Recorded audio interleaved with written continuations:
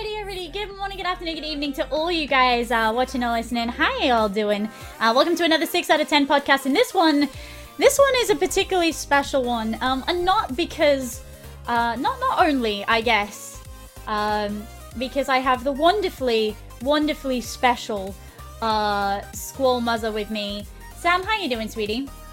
Yeah, I'm fine. I'm kind of, recovering from being like cheerleader on the run-up to the podcast. So you guys will see why in a bit. But this podcast has been a real labor of love.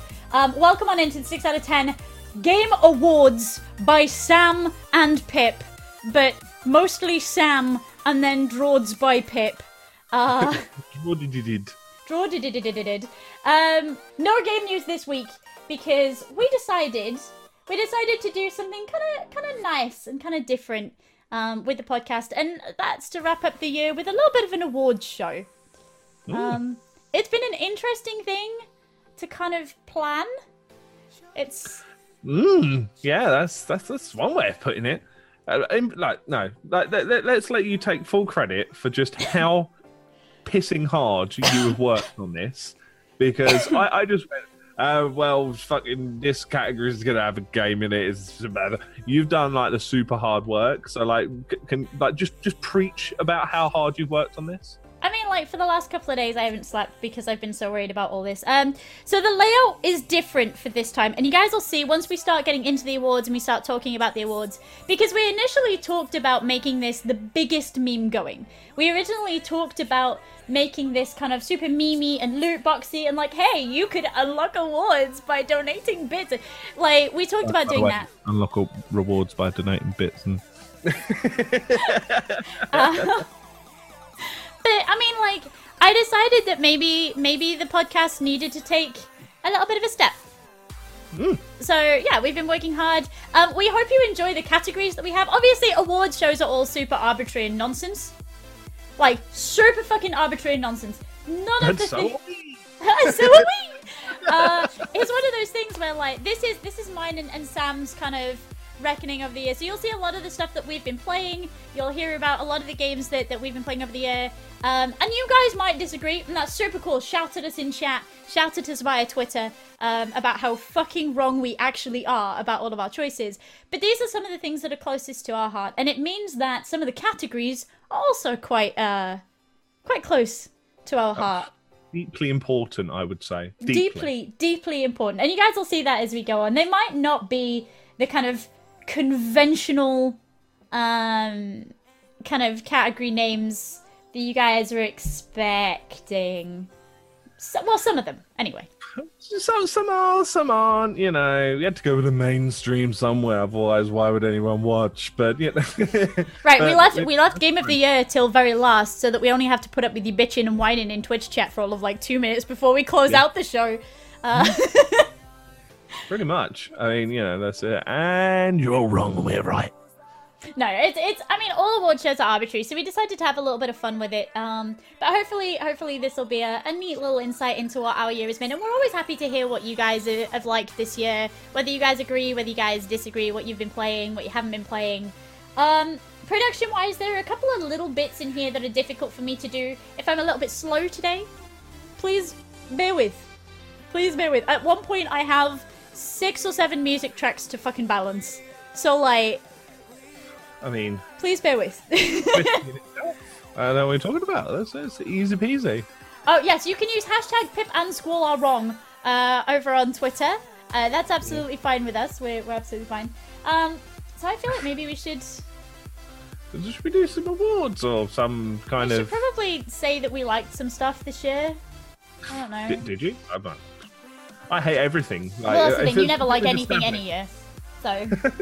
It's whatever. No, we open up our first award, and that's Best Story. Now, Best Story has been a super interesting one because there have been so many really strong narrative games this year. Some super strong narrative games this year. We start off with Stories Untold, for example. The game that I didn't even kind of expect to move in any of the directions it moved in. Mm-hmm. Like, it just completely bamboozled me from start to finish. Like, just it made me too scared to turn around, and I don't get scared. But I refuse to turn around through one section of this game, which is quite impressive in of itself. That first bit where you're playing in the house, and the game starts off wonderful, and it takes this turn that roots you in your seat. It absolutely roots you in your seat. Stories Untold is a wonderful, wonderful, wonderful contender for this one. I absolutely adored it. And it was one of those that came about this year that kind of, it wasn't that expensive. It was like £6-7, something like that. Yeah. Yeah, it wasn't that kind of expensive to jump in on. But it was totally worth doing so. Totally worth doing so. And who would we be to present an award if we didn't mention Hellblade: Senua's Sacrifice? Yeah. I think everyone and their mother has been talking about, which, considering it was indie-ish, is kind of impressive in of itself. And what one hell of a story! One kind of a narrative experience, I guess. Yeah, I mean, the gameplay elements were seriously lacking. I think had it had, and we've talked about this a lot with all sorts of different casters, if Hellblade had good, strong gameplay elements to it, it would have been Game of the Year, flat out. Yeah. Flat out. Hellblade has been a real staple, I think, on Twitch for the last year, and deservedly so.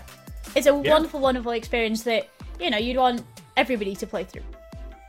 Yeah, and actually decently deals with the subject of mental health, which is like almost unheard of.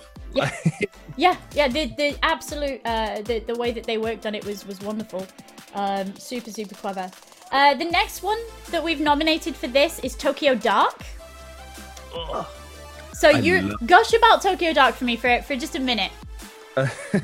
So Tokyo Dark was it was from the Square Enix Indie Collective that they do. Oh, I think they just call it Square Enix Collective. Anyway, and it's the tale of a police detective who loses her partner, who is also her partner in the other sense as well, and goes through a journey to find out kind of what happened and why things happen. And through the course of the game, you can take various paths that affect your sanity and how you perceive the world, and you'll see different like weird things starting to leak through into reality, and questioning whether some things are real or some things are just things that you're seeing. And it's really heavy, really heavy, and really like I couldn't put it down. Like I one shot the whole game. Like it was I think that was about 8-9 hours, something like that. I just one shot the whole thing. I couldn't step away. Neat. Really cool. Yep. And then our last nomination is Pyre. And Pyre is a very difficult one because Pyre is a lot of narratives all rolled into one, but it manages it effortlessly. Absolutely effortlessly. The character design in it is wonderful, and that carries the narrative along through the trials. And where the gameplay may get a little bit repetitive at times, the character development is absolutely wonderful. Absolutely wonderful. It's a beautiful game, and it deals with, again, some really heavy things. You at some point say goodbye to characters, and it hurts. And you're dicing with people's lives constantly. Yeah. Freedom.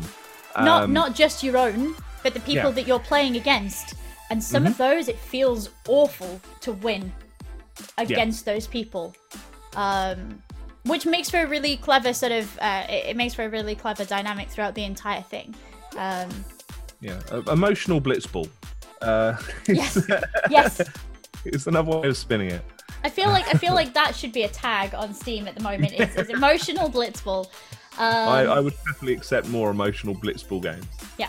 So while we had our favourites out of this lot, we both kind of agreed, I think, straight away on which one this had to be. I mean, it, without a shadow of doubt, except in the narrative. I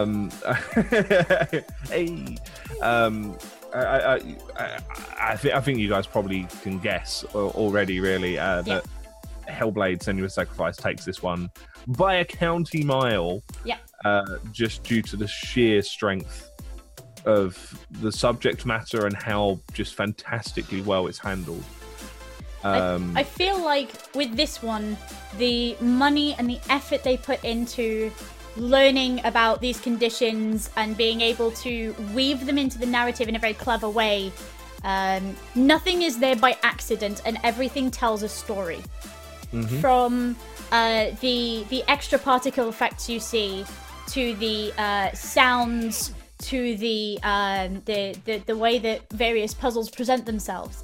Everything weaves into the narrative almost flawlessly, and it's a wonderful, wonderful journey that is still open to interpretation, despite it being, despite it being a very clear-cut, very linear game. It's very open to interpretation all the way through, and that's so clever. And even though some of the game mechanics themselves let the game down, like the actual the way the game plays, it's still there for a reason. It's supposed to be difficult. It's supposed to be a challenge and frustrating. As much as it kind of sucks that it is frustrating and it feels like bad decision making by the developers, it also stands to provide part of the narrative because of how closely that reflects against the various mental conditions portrayed. Yeah.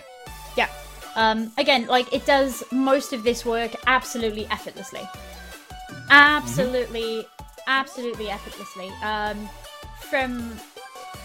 We're seeing a real wide range of symptoms, but not only that, but we're seeing kind of where they came from, and that's often a step that's missed out.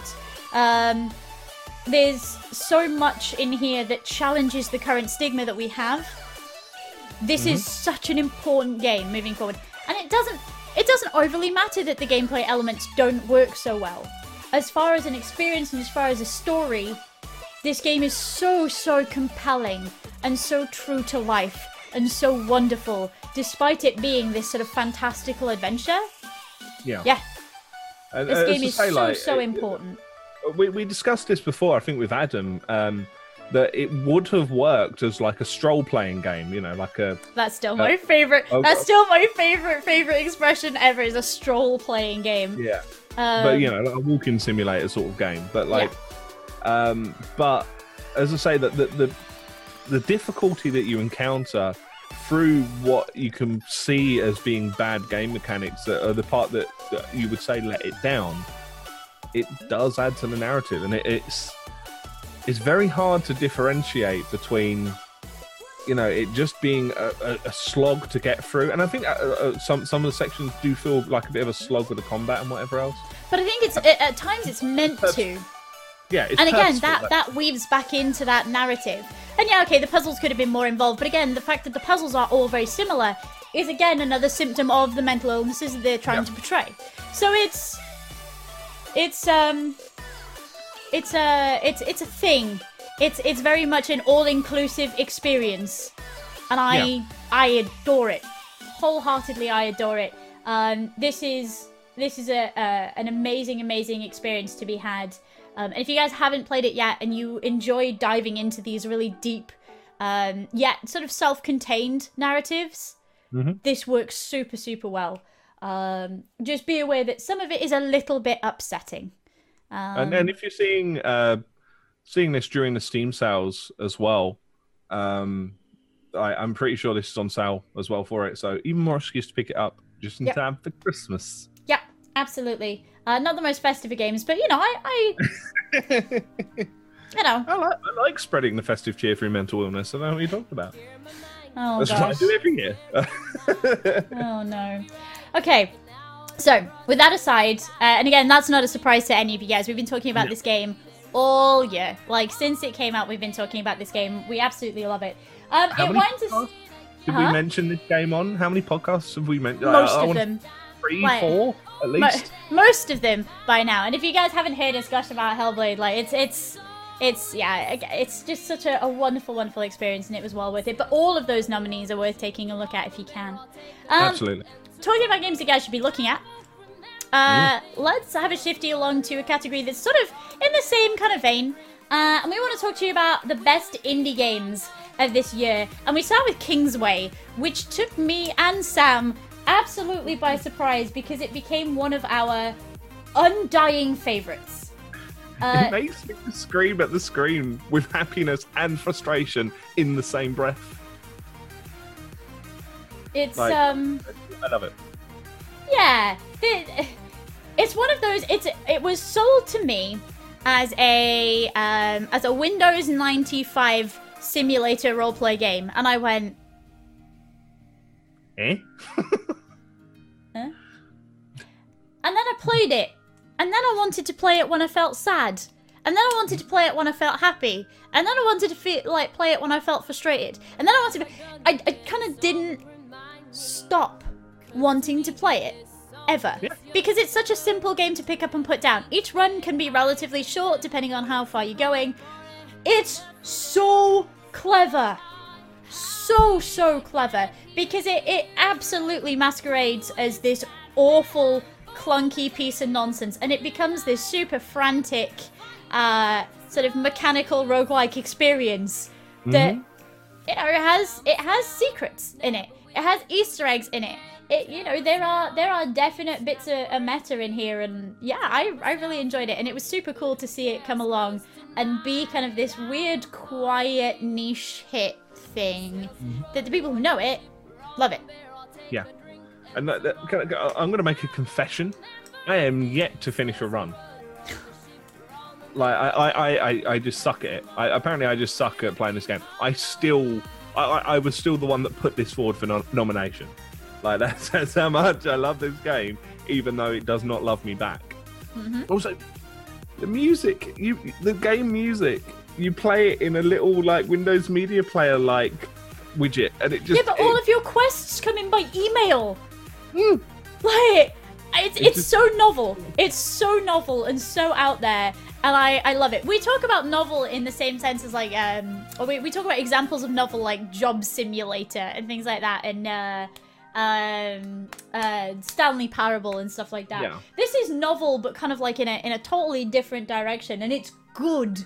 It's good, and I absolutely loved playing it. And again, like I pick it up when I feel a bit sad. The only problem is I'm not great using a laptop trackpad. Oh god, that must be horrible. I can't even imagine. That sucks. Play it with a mouse, kids, because don't. I'm lucky that I still have fingers. Yeah.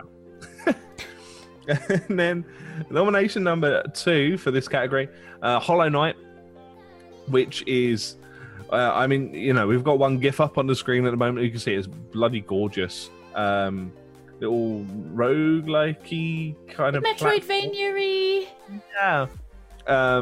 It's just so good. Like, creepy as hell as well. But it's not like scary creepy. It's like unsettling creepy, because everything's kind of a bit like spidery. Everything's quite buggy, creepy crawly kind of.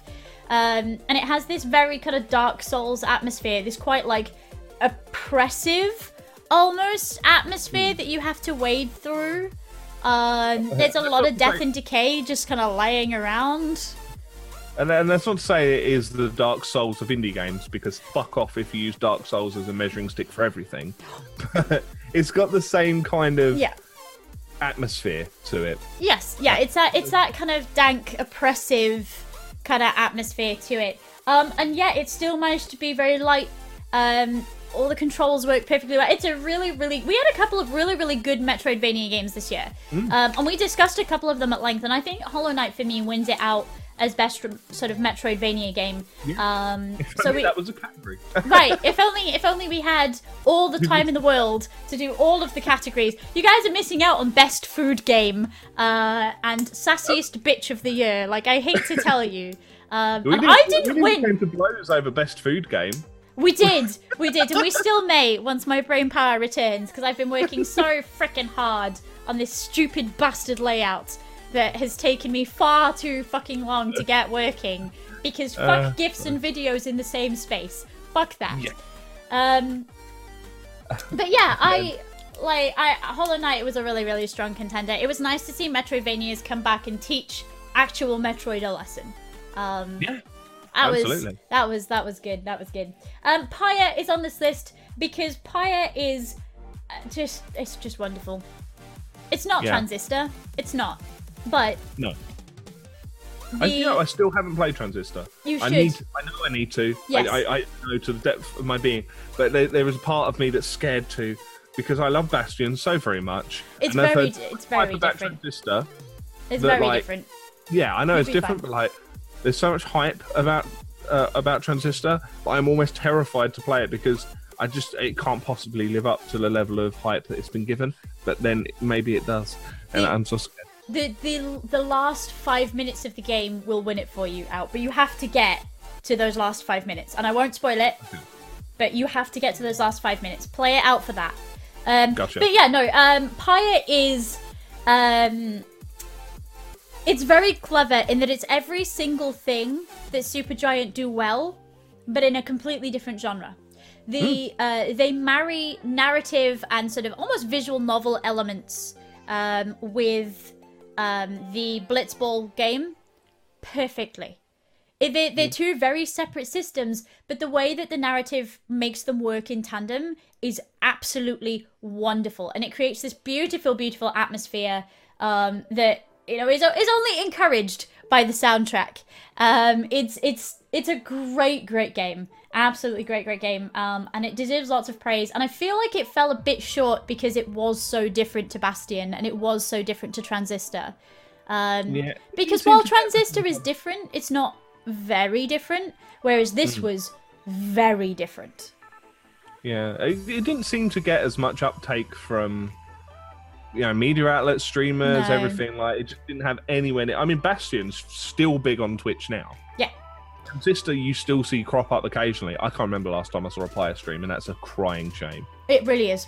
It really is. It's a great game. And if you guys are a fan of the whole 3v3 football-y thing that they have going on, it gets tense and it gets good. I absolutely love it. Last on this list is indie darling Cuphead, but for very, very good reason. This game was one of those that came with so much hype.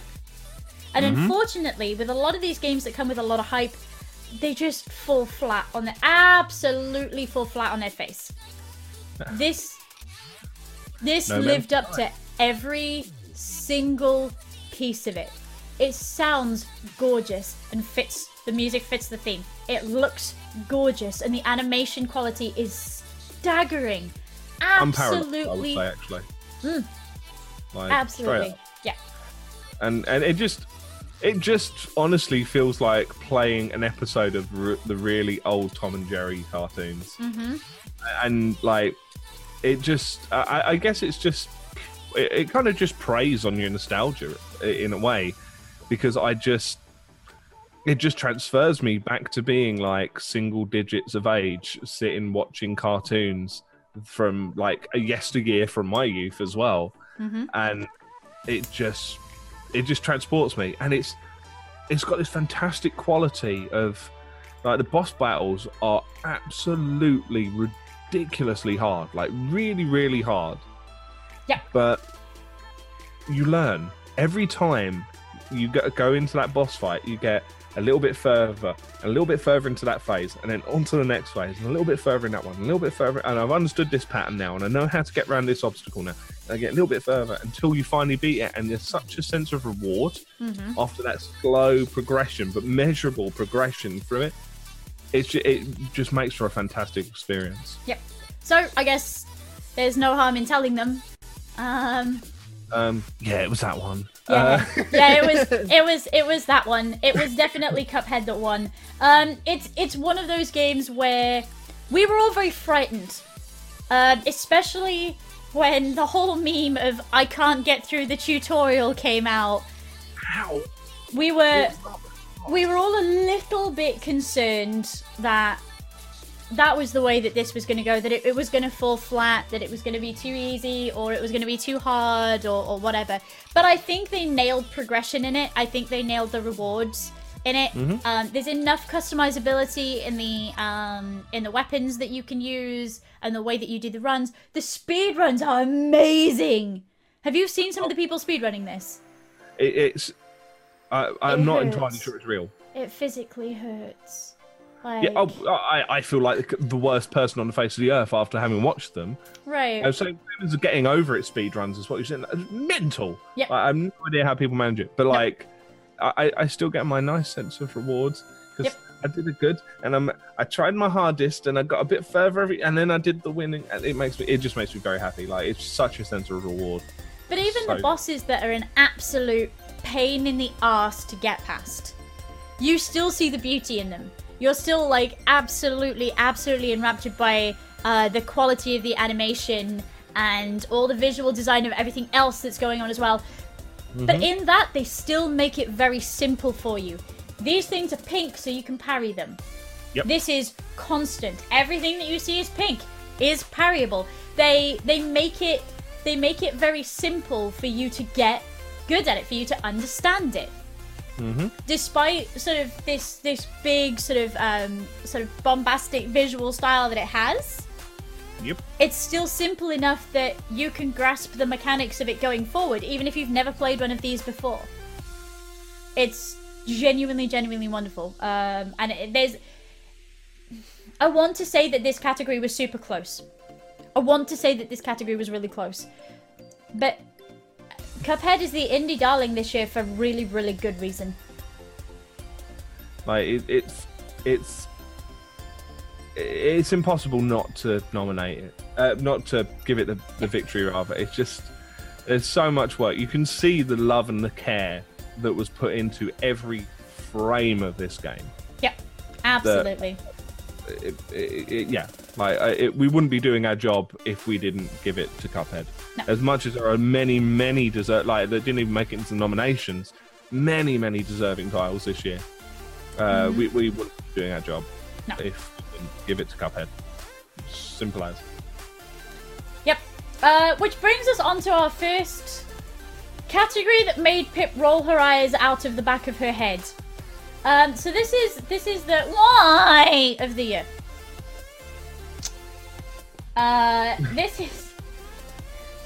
This is why of the year, and these are the things in the gaming industry this year that kind of made us look and go, why you do this? What? Yes, that face in chat right now. Exactly. Just Pip, why? So, so to start us off, you've got Destiny 2 releasing their first piece of DLC, and then going, oh yeah, we're going to lock out some of the base game with that release because fuck you, spend more money on our game. Because that's a simple and normal and, fair way to conduct your game and completely understandable, and fuck you. Yeah. We're gonna talk a little bit as we go on about DLCs and expansions and timing of them and things like that. We've got a little bits like that. But this seemed particularly fuck you, not only because the DLC was coming out so early in the game's life cycle. Right? Because all of these perpetual games, they have a life cycle, and to have an expansion so early, it's like a little bit upsetting. But the fact that I couldn't do content with my friends that previously I had access to because I hadn't bought the expansion yet. Yeah, no. Which is like another half again on the cost of the game as well. Like an issue, what, $20, something like that? It's not cheap to do. It's only going to for its lifespan, and they did the exact same thing with Destiny 1. Yep, they exactly made, and we called it out then. We said this is a mistake. You are bad for doing this, and they just kind of went, "Oh, sorry. We'll learn from these experiences." Did you? Did you really? No. So yeah, that's Destiny 2.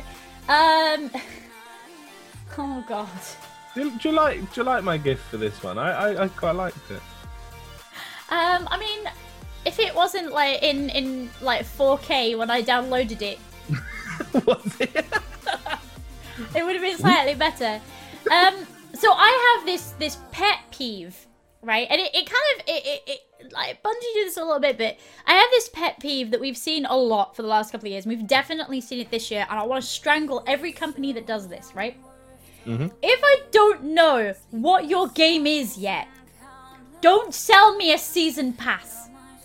If I don't know what the content of the game is like, don't sell me a season pass already. And there are so many examples of this year. There are so many examples of this last year and the year before, and I will keep on saying it. Do not sell me a season pass. And I remember working in a game and having to do this to people and feeling like a fucking monster. Yep. They're like, what's the game going to be like? And I'm like, well, I don't know, but you can buy the season pass for an extra £25 and you're going to get maps and stuff. Stop. And so the best example, and the reason that we've got the GIF there of Call of Duty World War II is because at PSX, they had like a PlayStation press conference. And they did, right at the start, they went, okay, right, here's the trailer for Call of Duty releasing like next month or something like that. Showed the trailer for that, and then immediately following it, here's the trailer for the DLC launching in January. No. No. Yeah. It's one of the things that frustrates me, especially if you look at where because all this has come from, I feel, places like in games like Evolve. I don't know what happened before Evolve, but Evolve is this big standout thing, and I know that's a little while ago, but that's kind of where all this has come from. Where you have... Evolve didn't work! Here's a game. Here's the premise. Not even here's some gameplay and how it works. No. Here's the premise of the game. Here's the 12 different variants of DLC you can buy for said game on release. Here's the season pass and the 832 things that don't come in the season pass. So yeah, this is one of my wires for this year. Don't fucking do it. It's shit. Why are you still doing this? Can I start screaming now? I mean, yes, but you have to scream for like a shortened period of time before I will allow you to do so for a longer period of time. But no, I mean, like that's why I want to do the long scrims about the next one, because fucking Final Fantasy Bastard 15 has is a bad. Universe. But Final Fantasy 15, here are some chibi dickhead versions that you can play on your mobile and buy it episodically, because that's something anyone in their sane mind would ever want to fucking do. Oh, also, we're going to throw out a fishing VR game for £25, which is literally fishing. Like Sega Bass Fishing did it better, but you... Sam, where do you get cunting pounds from? Where do you get cunting pounds from? Square Enix's enormous Scrooge McDuck bank vault, which the producer of Final Fantasy 15 regularly has a swim in. I mean, I fucking love Square Enix, apart from this shit. Yeah. And then you've got their mobile game. Oh, the tower defense game, where they run those shitty adverts, where you have to put the tower in the right place, otherwise the advert doesn't let you cancel it. Yep. Thanks, so Squeenix. It's a town builder, fight your neighbours kind of thing, which is quite common. Except after you get to like level 2, it's basically, well, just take my bank card, you may as well, because otherwise I am not going to progress beyond this point. It's the fastest uninstall of a mobile game I have done in God knows how long. And all of this expansive universe stuff is there to support a game that ultimately failed to deliver what it needed to after an incredibly extended production time. Fuck off. I mean, I'll just go. Not you. The extended Final Fantasy 15 universe. Fuck off. Carry on. Okay, I'm so done. last Y nomination of this year, and this is something that obviously has only come about very recently, but why is Death Stranding actually a film? Why is Death Stranding... Why doesn't anybody understand what Death Stranding is? Why are we getting these weird baby trailers? Why haven't we seen any gameplay? Why have we not got any gameplay details? What does the game actually look like? God fucking damn it, what is that game? So, I have a couple of problems. I love building hype behind games. I actually really like the whole process of getting excited about a video game. I love it. I love it. I love getting on that bandwagon of, oh, it's gonna be good, and have you seen this? There's gonna be a thing. There's no guarantee that Norman Reedus's stomach fetuses is actually going to be in the game. There's no guarantee that any of this is actually canon. This might just be building the universe, but we don't fucking know, and we're having this game thrown at us convention after convention after convention after convention. Just trailer after... We've got now 3 of them, haven't we? Of these really out there trailers. And that's great. I love, like, out there horror-y shit. But what does the game look like? Because you're trying to sell me a game, but you're giving me a film. It could be Snake, for all I know. Like, as in the game Snake. Maybe as in drive the fetus around the stomach to collect the nutrients. No, I reckon you drive Norman Reedus around a barren landscape and collect fetuses. Oh, that's really grim. Let's not ever go with that. It's just, you know, on like just feet on the floor, face in the dirt, motoring forward, gobbling fetuses. That's the it's thing is that's entirely plausible. Exactly as plausible as that being an action adventure game, because we don't know a fucking thing. And we keep having these news reports. We were like, Kojima, what is it? And he's like, meh, you'll have to wait and see. And then we're like, okay, Norman Reedus, what's this game like? And he's going, I actually don't. I've just grumbled into a microphone a bit. Bugger knows. I just don't. I don't even fucking know. And we're like, okay, Del Toro, what's this game actually like? And he's like, well, I mean, I don't really understand, but it's his vision. So, and we have to remember, of course, that this is the man who wanted to put a 3-week-long boss fight into the Metal Gear game. I can't. I can't get behind it. I can't get behind any of it because I don't know. I'm not a film kind of human being. I love to be involved in these stories. It's why Best Story was our first award of today. Because stories are the closest thing to my heart. But I like to be a part of these stories. I like to be more than this observer. I like to be this driving force in them.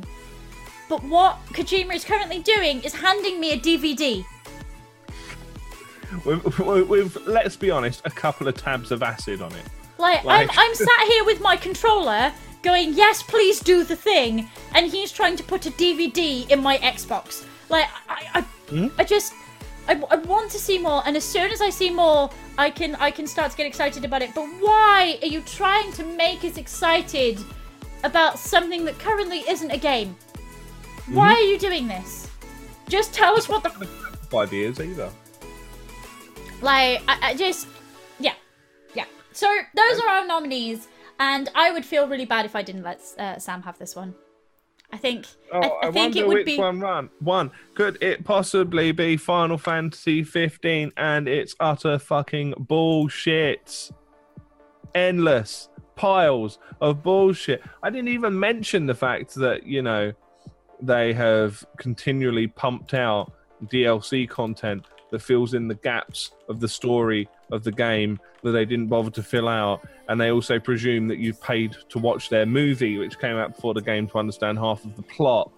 And you've also got multiplayer thrown in there for no real reason other than, hey, it's multiplayer to throw in there. Like, honestly, it's a train wreck of a fucking game. Look at the chibi fucking... Look at his chibi bum as he pushes the car.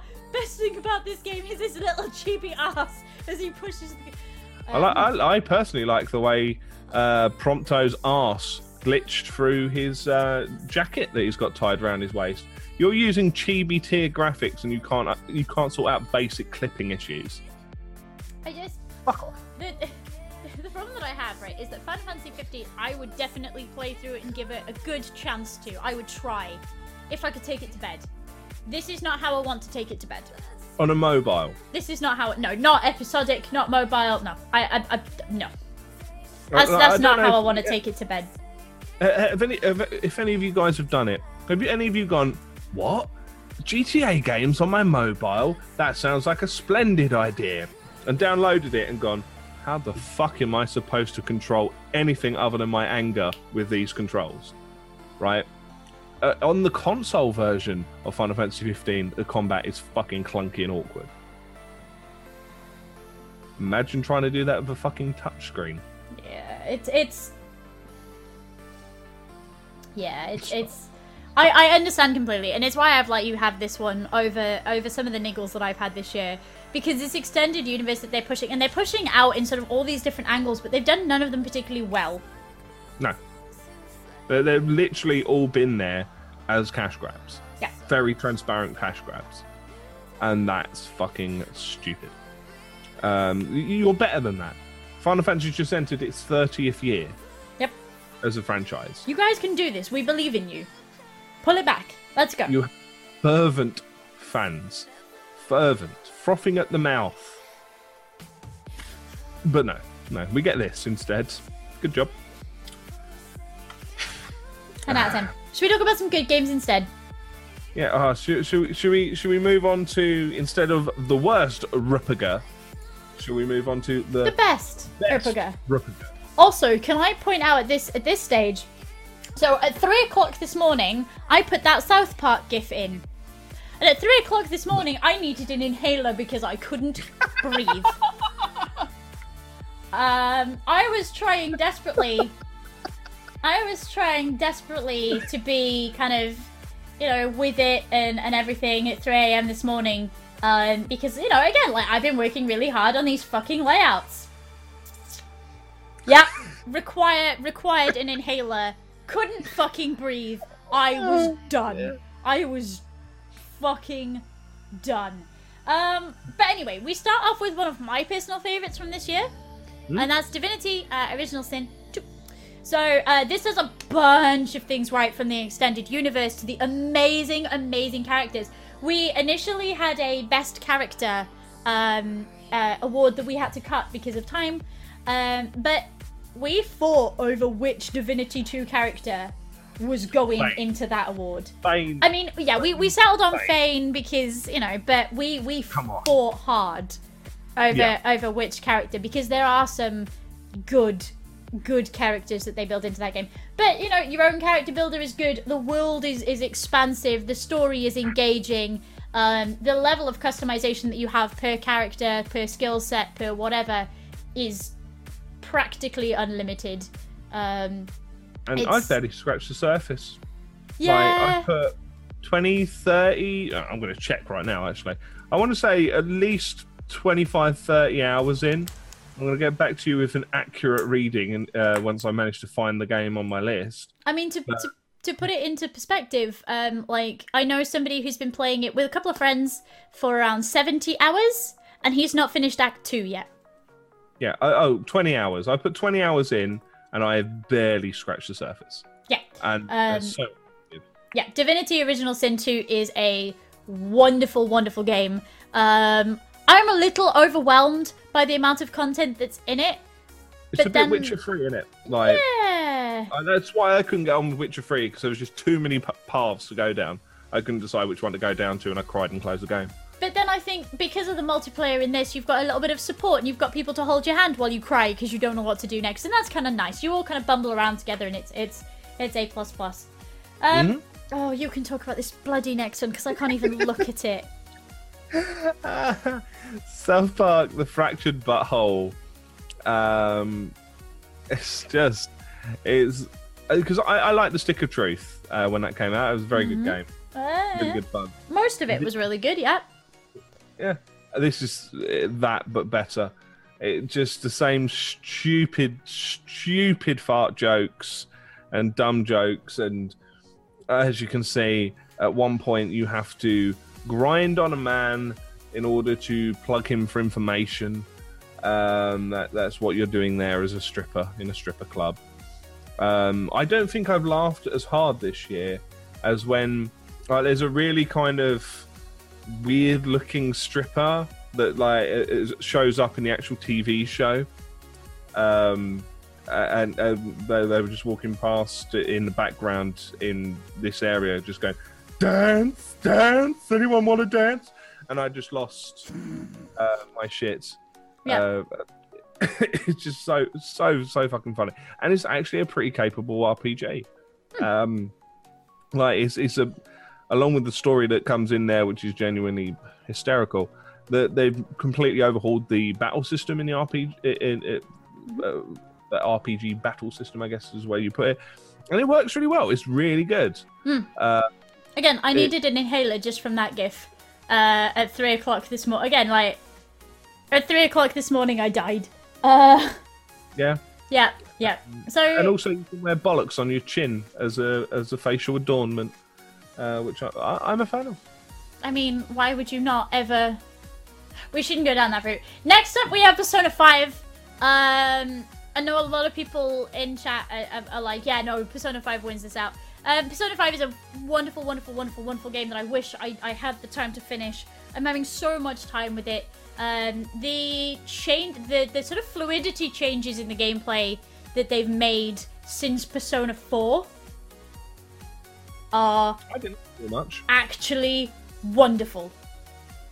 The fluidity between the menus, the whole graphical style that they've brought into it is phenomenal. The story is wonderful. The characters are all... I don't. My text messages there. Oh yeah.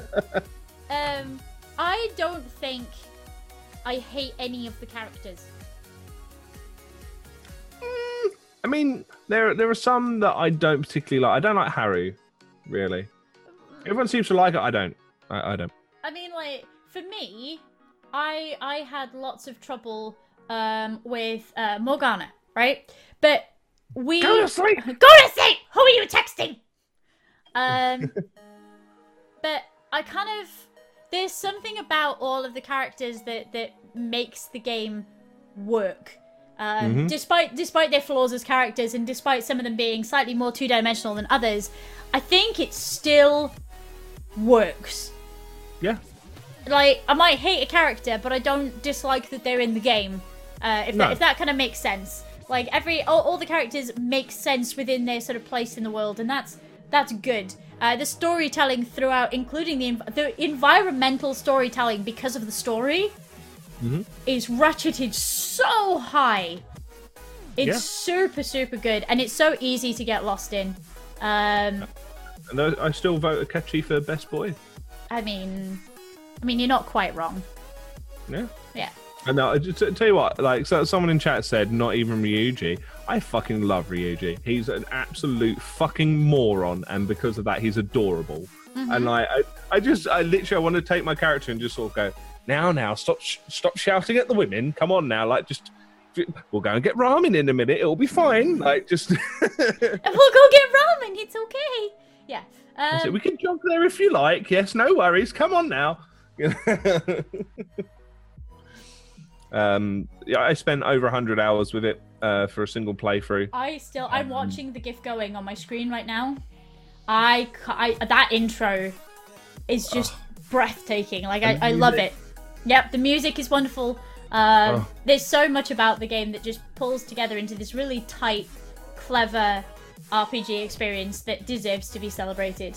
Talking of tight experiences, West, tell us about West of Loathing, because West of Loathing caught me completely by surprise this year. I didn't want to play it, and then I wanted to play nothing but it. So West of Loathing's great. So it actually comes from there was a website, well, it still is a website for that matter, called Kingdom of Loathing, and it's like a web-based game that you can play, and it's stupid. It's utterly stupid. It's just full of weird combinations of words to make an enemy, It's almost like it was word saladed together, and it's marvelous and quirky and weird, and it's very Stickman style and hand drawn. Yeah, it definitely stands out against the others that we've found as nominations on this. Because it's really daft. Just really, really stupid. I mean, you can see in the GIF there. That's healing. Is just taking sticky plasters and just slapping them on yourself in random locations. And it's just really fun. Like, it's just so fun to play through. I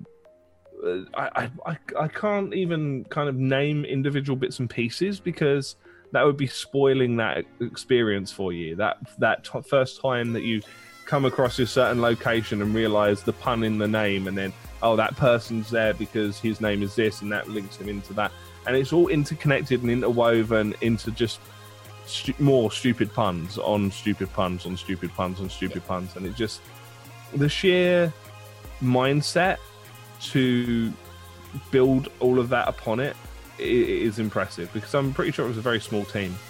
Kingdom of Loathing was certainly a one-man team for the longest time, so yeah, it just impressed me. I like it a lot, but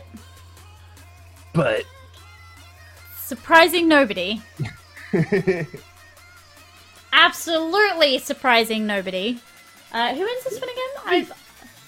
I've forgotten. Who wins this one again? Go to sleep. Who are you texting? Of course, it's Persona 5. Yeah, of course. This has to be Persona 5. There's no two ways about it. This had to be Persona 5 that won this. It's such a complete, refreshing experience to play. It's genuinely wonderful, provided you can put the hours into it. Yeah, and it's immediately gone into my best RPGs of all time, easily. Yeah. Yeah, it makes me very happy. It just fills me with joy to play it. There's part of me that really wants to go back and do a second playthrough. Also, like, you learn stuff about Japan, like the injustices of their police system and whatever else. Like, it's all factual. It's all based on stuff, and that kind of makes me happy. Yeah. I mean, learning things in games is great. Yeah. And you make loads of coffee, and that makes me happy. There are flaws in this game. Like, there are points in the game where it gets a little slow here and there, a little repetitive here and there with some of the fighting. But everything else carries it so hard. I'm just looking at the visual design of, like, the battles and the UI. The UI. So the first time I saw the UI for Persona 5, and we saw it at a conference. The first time I saw the UI for Persona 5, I needed new knickers. Genuinely, it's so gorgeous. None of us could quite believe that was what we were actually going to get, and it was in the end. That's what we got. You know, we got this beautifully slick. And I mean, I loved Persona 3 and I loved Persona 4, and this is such a big leap up above those. Like, big leap up above those. It's absolutely wonderful. So yeah, go play the shit out of it. It's good. They actually had a separate designer for the menus and the battles, for like the UI. Like, all of it was all separated out into like their own teams to make them such a slick, shit hot experience. But it is. Wow. Yeah. It blew me away how much of a sort of fluid experience it is to go through the game and to go through the UI and to go through your phone and to go through battles. None of it feels out of place. Not like a single bit of it feels out of place. The first time I opened the menu, I was like, whoa. Like, when have you ever done that to a menu? You've never pushed the fucking start button on Windows and gone, whoa, that's just blown my mind. Like, right? How can you manage that much amazing, I don't know, excitement from a simple fucking menu? But we did that when this game, and I'm a little bit of a I like UI. UI is super important to me, right? Because it's the difference to me between a game being kind of clunky and a little bit, you know, whatever, to being something that kind of stands out. And when we saw the first trailer, I remember sitting there with a couple of friends and just going back through it to look at all the little details that they've put in, because there are so many small touches in there that give you details about the characters and give you details about the setting and give you details about, you know, all this kind of stuff. And yeah, you know, Steve in the chat is right. Like, it gets forgotten a lot. It gets kind of cast aside as, oh, well, that's just buttons a lot. But it really ties the whole experience together. It's just wonderful. You can tell why they put, you know, different people on it. For sure. Yeah, it's great. It's great. 8 out of 8, mate. That's the one. This is the part of slaving away over this layout that I enjoyed the most. Are you guys ready for best loot box of 2017? Alright, so we're going to talk about some loot boxes because I don't feel like we could get away with kind of not doing that. Yeah, where do you want to start with our nominations for these? Because I feel like... Do you think the gifts are a little interchangeable somehow? just a teeny tiny bit. Alright, so who do we want to rant about first? Actually, I'm going to start with the one that I like the most in a kind of ironic fashion. Yeah, I'll take that. So there's a game that came out on Steam called I Can't Believe It's Not Gambling, and I think it's like Game of the Year edition. Yes, Game of the Year edition. And the game itself is literally just opening loot boxes that you would get as a reward from another game, and it's just a sidelong fucking look at the industry and how fucking dumb the industry is, and all of their updates are just stupid. Like, they'll update it and say, like, oh, we've added this new button in, we'll be monitoring it closely to ensure that it gives a level of reward that both we and our consumers expect. And it endlessly makes me happy. Like, it's just so stupid. And that like, it's a good meme. It's a good meme. But who next? Who do I line up in my sights next? I'll tell you what one I line up in my sights next. So Rift, the fucking... Oh god! So I heard about this and went... Yeah, I'm actually gonna find a article. What the? You know, like I did that. Oh, they've pulled it now, apparently. I don't know. Oh, they've pulled it? Ooh. Yeah, apparently so. Anyway. But, good. So, But... how much would you expect your loot box to cost you? Just a regular loot box for, we'll say just any MMO ever, or any kind of, like, you know, shooter or whatever. How much would you pay? I mean, keep in mind what, like, Overwatch ones are about £1.40, £1.50 a box, something like that. Battlefield ones are, I think they're $169, if I remember rightly, or $160, around that sort of price point. Yep. What other ones we got? Can you think of any others off the top of your head with pricing? Not off the top of my head. But around that mark, right? Yep. So Rift, in their endless senility, have gone. I got the thing for you, Sunshine. $100 loot box. That's what our player base wants and needs. $100 to get a chance at a random mount of 42 random mounts.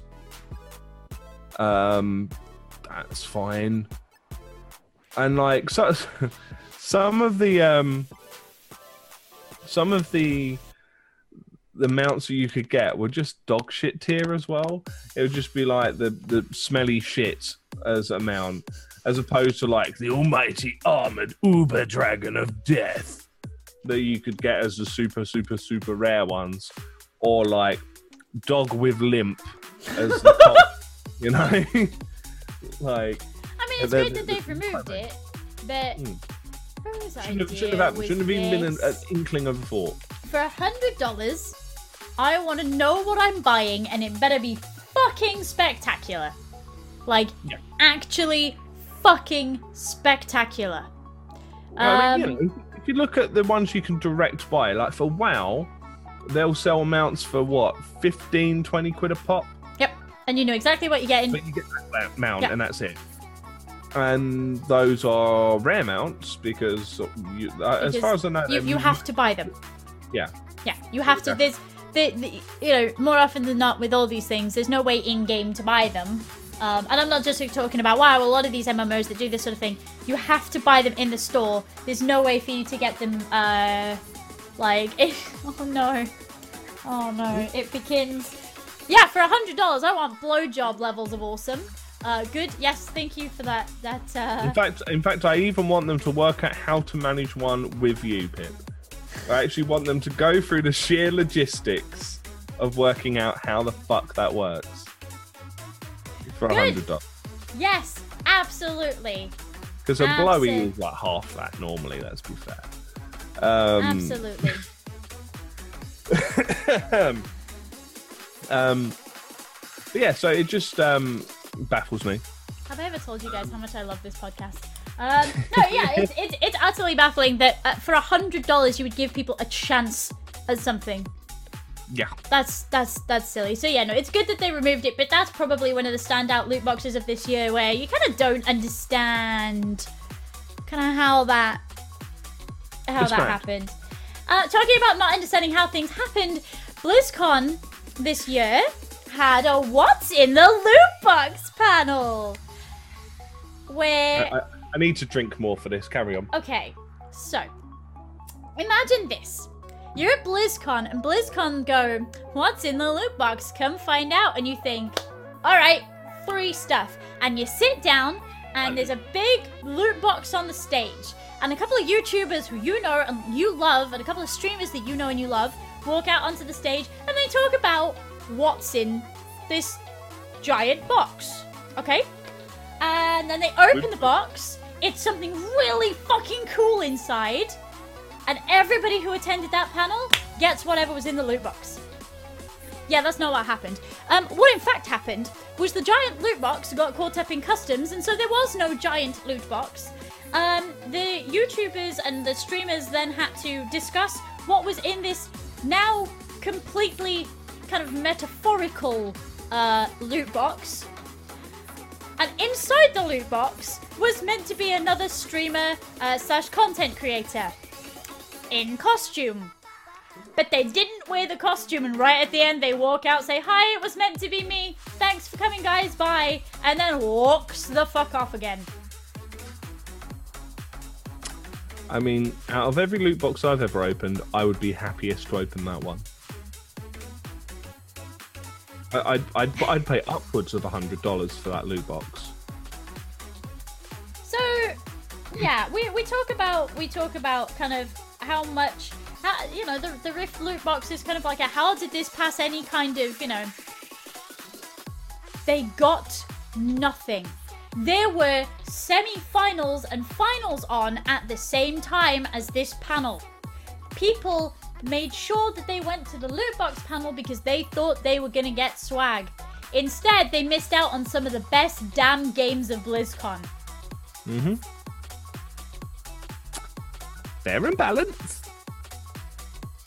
Speaking of fair and balanced, our other nomination is Star Wars Battlefront 2, which obviously... No, I will... Actually,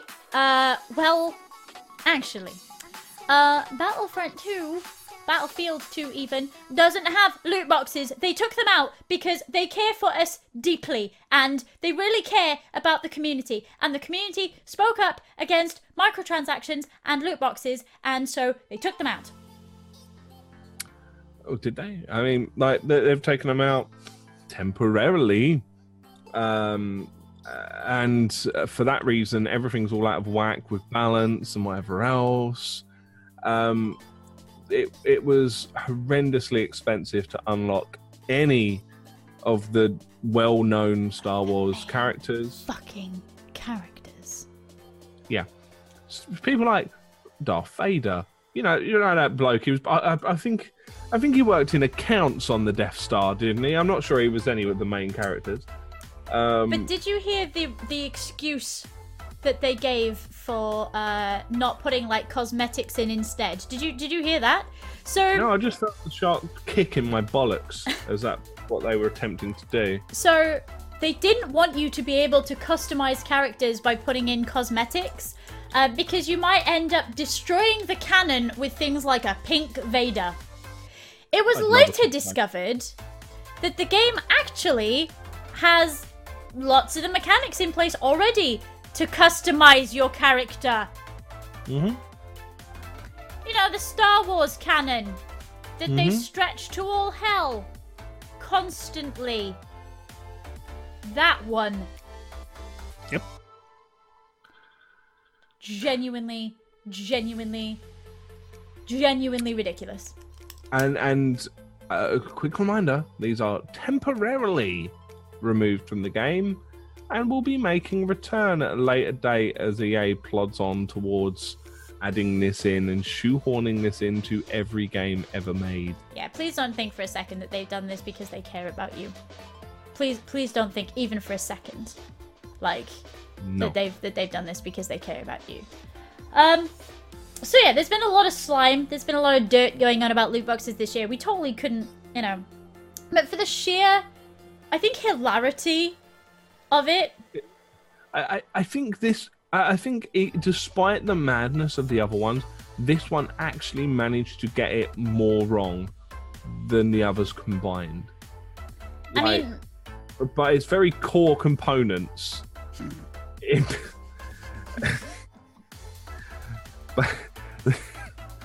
I mean, precisely how good is any loot box that never turned up at BlizzCon in the first place, including half of its contents? It had to be, and you can see the thrilling presentation occurring. Like, I think that's like the stand-in loot box that they used, which was like a teeny tiny Overwatch one, which said man would not fit in. And how do you fuck up this bad? Because like, what? Even if it had all gone to plan, that still would have been a raw deal. I mean, yeah, to invite people to a loot box kind of almost seminar, fronted up by YouTubers, and then not give anything out for it at the same time as they're running finals and semi-finals is... It's a loot box. Loot boxes give loot, not some cunt that comes out and goes, "Oh, I couldn't be asked to put on a costume." Like... I mean, we were gonna make Sam jump out of a loot box for this section. I was tempted at just various points to go, and what's inside this loot box? Like, I thought, perhaps not. Again, this was Star Wars Battlefront 2. Like. This was a wonderful thing to watch crash and burn, but you couldn't help feel sorry for the poor sods who had to guess what was in a loot box that wasn't there, and then give their fans literally zilch. Yeah. Literally nothing. It was very sad to watch, and it just, it had to go to this. Pure car crash, the biggest car crash. Yeah, this whole thing made me wheeze watching it, and it made me wheeze the second that we discussed this award even. So yeah, best loot box of 2017 goes to the loot box that never even fucking made it to BlizzCon, Blizzard Yijits.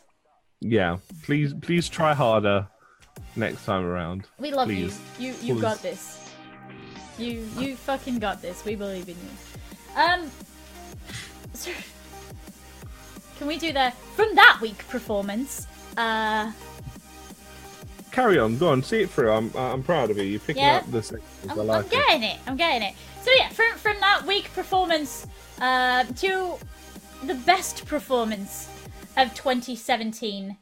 There have been some amazing examples of mocap and of voice acting this year, and I have lots of feelings about this category because when we drafted out this category, most of the experiences with that kind of thing that stood out to me were women. Yeah. They were in almost entirely done by women, and you have no idea how happy and how proud that makes me. Absolutely, without a shadow of a doubt. It's nice when their women actually get recognised for doing things, as opposed to just being kind of shoved into a corner. Right. And I will say, this category was close. God, it's hard. This category was particularly hard, and we drafted and redrafted this. But I went back and I played some of these, and there were moments that made me think, do you know what? I will remember this. And so, yeah, we had to come to... The nominees were tough to slim it down to 4. Yeah. Like, there are so many more that we could have sat here piling in. It was hard to slim it down, let alone pick a fucking winner. Yeah. Yeah. Super, super, super difficult. Yeah. But do you want to go through them really quick? I suppose we should actually mention the people we've nominated, really. Yeah. I feel so. So you've got Laura Bailey for Uncharted 4. For 4. Which I haven't really dipped into too heavily. I'm not quite sure where you are on it. I mean, I'm slowly getting through it, but I'm enjoying every moment of it, actually, because it's all very well done. It's all very well put together in the fact that I feel like I have a connection with these people. You know, I feel like they're real, and I want them to go and do the thing that they're meant to be doing at all fucking times. And that's quite a difficult thing, I think, for people when to you're achieve. Under the limitation of voice acting rather than just being here and talking and doing your shit, you can't. It's not easy to illustrate. Even the emotion of the various different situations without the additional tools of like the extra, even like the smaller facial details which mocap doesn't normally pick up. It makes it very, very difficult to put that across. Yeah. And also, whilst we're here, bookending what you can see at the bottom, we've got Claudia Black as well, who I had to go back and take a look at because like I watched a hell of a lot of Claudia Black in Farscape. I fucking love Farscape. Holy shit. Like one of the best sci-fi shows, barring Star Trek, out there.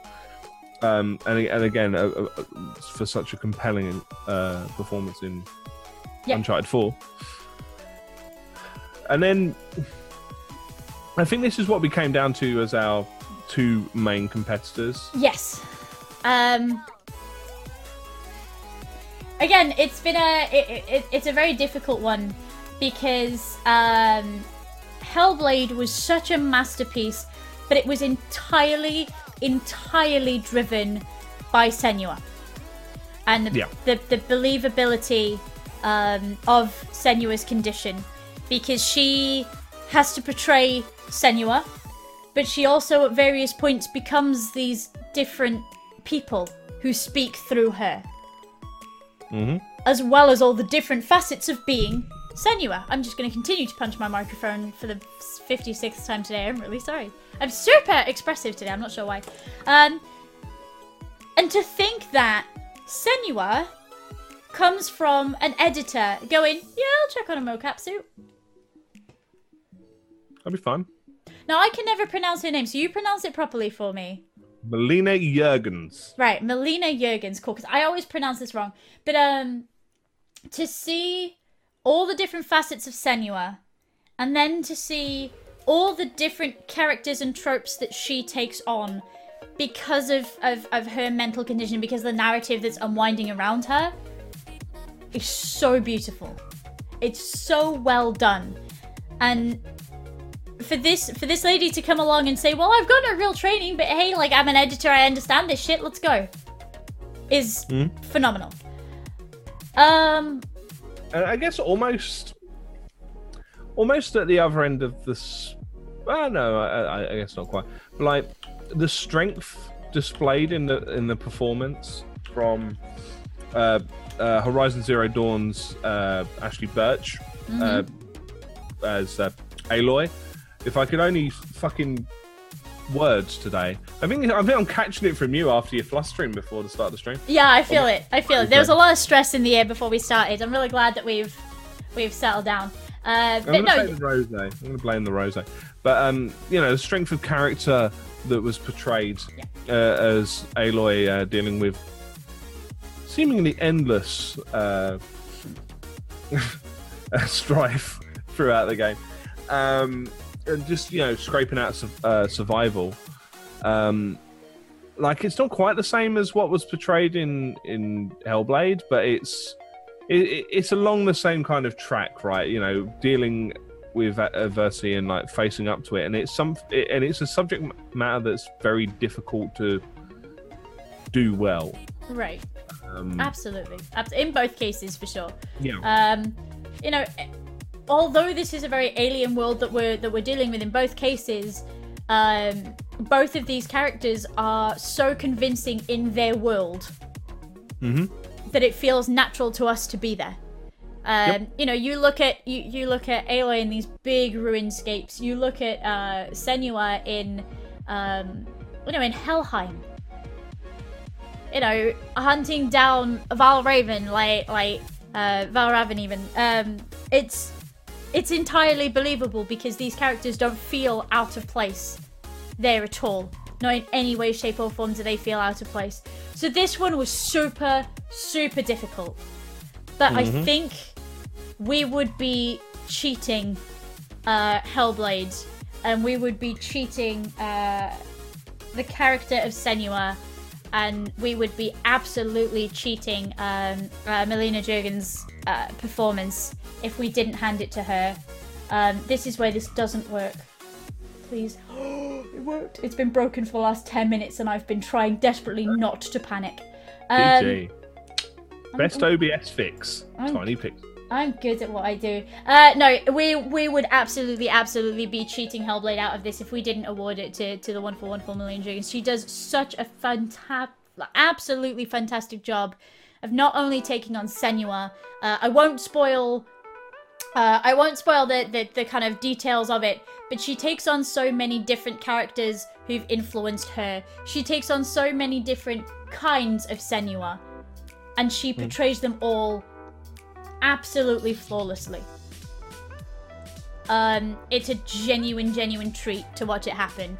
An absolute genuine treat. And as much as I've enjoyed Horizon Zero Dawn, and I've enjoyed the small kind of details that she adds to the world, and the small details that she adds to her character, and the way that she speaks to these robotic animals, this in exactly the same way you would hear us talk to our real animals, it's incredible. But the depth that Senua has, because of the performance put forward, she's put everything she has into this, and it's genuinely a treat to see. Absolutely genuinely a treat to see. So yeah, she definitely walks away with this one. Hands down. But as I say, it was tough. It was tough between most of the nominees, and the nominees didn't quite make it onto the slate. Yep. It was especially tough between Senua and Aloy, but it was just an untoppable performance, I think. Yeah, wholeheartedly. I had to go back and play little bits of it, and there are moments where Senua looks a certain way, or she says something in a certain tone of voice, and I hear it and I go, that's what I sound like when I feel like that. Yeah. And it was that immediate, and you remember things like that for sure. So yeah, she had to have that. What shit opinions have you had this year, Sam? I mean, most of the things that have come out of my mouth, to be fair. Because we had to have, I feel, we had to have this one, right? We are on Twitch, after all. Yeah. We want to talk to you about the worst hot take of 2017. We've all, like, most of us have Twitter. Most of us know about the Twitch drama that goes on, about the game dev discourse that goes on. Game dev discourse is always horrendous. Twitch drama is always horrendous. And the nice thing about lots of people having opinions is that we get to laugh at the really fucking awful ones. I love this first GIF so much. So when we drafted out these awards, we came up with, well, one of the worst takes of 2017 has to be that boobs and booby streamers are stealing all of the smaller streamers' views, and they're corrupting all the men's, and they shouldn't be allowed on our platform. And we needed a GIF to kind of sum that up. And I'd like to say that the reason we don't have higher viewing numbers right now is because everyone's off on Pornhub. It's the only possible explanation. So that's a fucking, like, if your content is not more entertaining than a pair of boobs, then you're not doing your job properly. If you genuinely think you have crossover appeal as a fat lad playing FIFA versus an attractive lady doing sexualized things, or not even necessarily doing sexualized things, just being attractive to a certain subset of users, you're actually belonging in some kind of asylum. And honestly, if you think that anyone has control over your view account other than yourself, you're severely wrong. But I'm owed the viewers because I am good and I play the video games, and I don't have a Twitch account, don't you know? Yeah, shut the fuck up. I'm going to start taking a register at the beginning of my streams because. But yeah, no. Someone actually tweeted that, didn't they? This is genuinely tweeted that. Yeah, they did. This is silly. The BBC even did an article on this that was the most horrendous thing I've ever read. Absolutely horrendous. It made me want to go and write my own one and send it to them and be like, hey, you can have this for fucking free. This is what it's really like. Like, I have been so frustrated by this coming up time and time and time and time again. And yes, a lot of people do use gimmicks in order to bring people in their channel, be it the way that they look or the way that they dress, or what kind of games they play, what kind of theme they have on stream, what their catchphrase is. Yep. But we don't want... It's being a fucking dog on the internet. Like, there's a market for it. And again, if you think... that's the argument that always makes me laugh. That's the thing that always makes me laugh, is... But those viewers could go elsewhere. Yes, those viewers who just want to see that teensy bit of cleavage in order to, you know, make their day a little brighter, shall we say. And because Pornhub blocked on their internet? Question mark? I mean, there must be a reason. Like, Mummy and Daddy have said they're not allowed on Pornhub, but they can watch their favourite FIFA stream. No, you know, if you think as... like a fella in a t-shirt with a scruffy beard, you have some sort of crossover appeal. To appeal to that audience, you're wrong. I wanted to say something super witty there, but you're just wrong. I mean, I'm almost impossible to separate from a booby streamer. I am basically the same content, just a higher necked shirt. That's it. Exactly the same content. Like, I always wondered if I drew like a little line here. Little Y. A little, yeah, just a little letter Y right here. I mean, my content's exactly the same, right? They'd all come to me. No, please don't. No, oh, pen's not working. Rip. Carry on. I'll get this pen working. Come But yeah, no, it's silly. The whole thing is silly. And anybody who thinks they actually want that viewership, they're massively fucking... There you go! Now we'll get all the viewers. Now, like, this is going to be... I mean, your name tag's in the way, but never fucking mind. They all got the idea. Oh, fuck's sake. We're not going to get the viewers, are we? Shit. So yeah, no, that's definitely a contender for worst take of the year. We also have, but loot boxes are okay because they only contain cosmetics. And they're optional. They're totally optional. You don't have to buy them. No, fuck off. They're a really fucking lecherous practice because we see the kind of behaviors that they want to incite in people, right? Mm-hmm. And we see what kind of behavior patterns lead to you indulging in those behaviors, and they're naughty bad. As it's naughty bad to be encouraging those sorts of behaviors. Stop it. I'm really hurt my chest drawing on my cleavage. The biro was really sharp. My poor Bobs. Are you going to live? I should be okay. Good. But no, like, I don't know.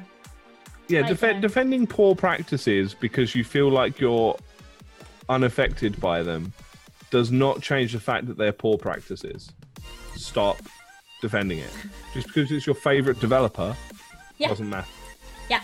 And you notice the sort of disparity between, like, Blizzard are fucking morons because they put loot boxes and everything and it sucks. And then you have Destiny 2 is great despite having loot boxes in it, and they only do this and the loot drops are good. And yeah, fuck you. Like all that kind of stuff. Like, fuck you. If they're always good or they're always bad. There's no kind of, you know, because the behaviors the behavior behind it is the same and all that kind of deal. I can't actually tell what my next one is from the GIF. Okay, so games. That's fine.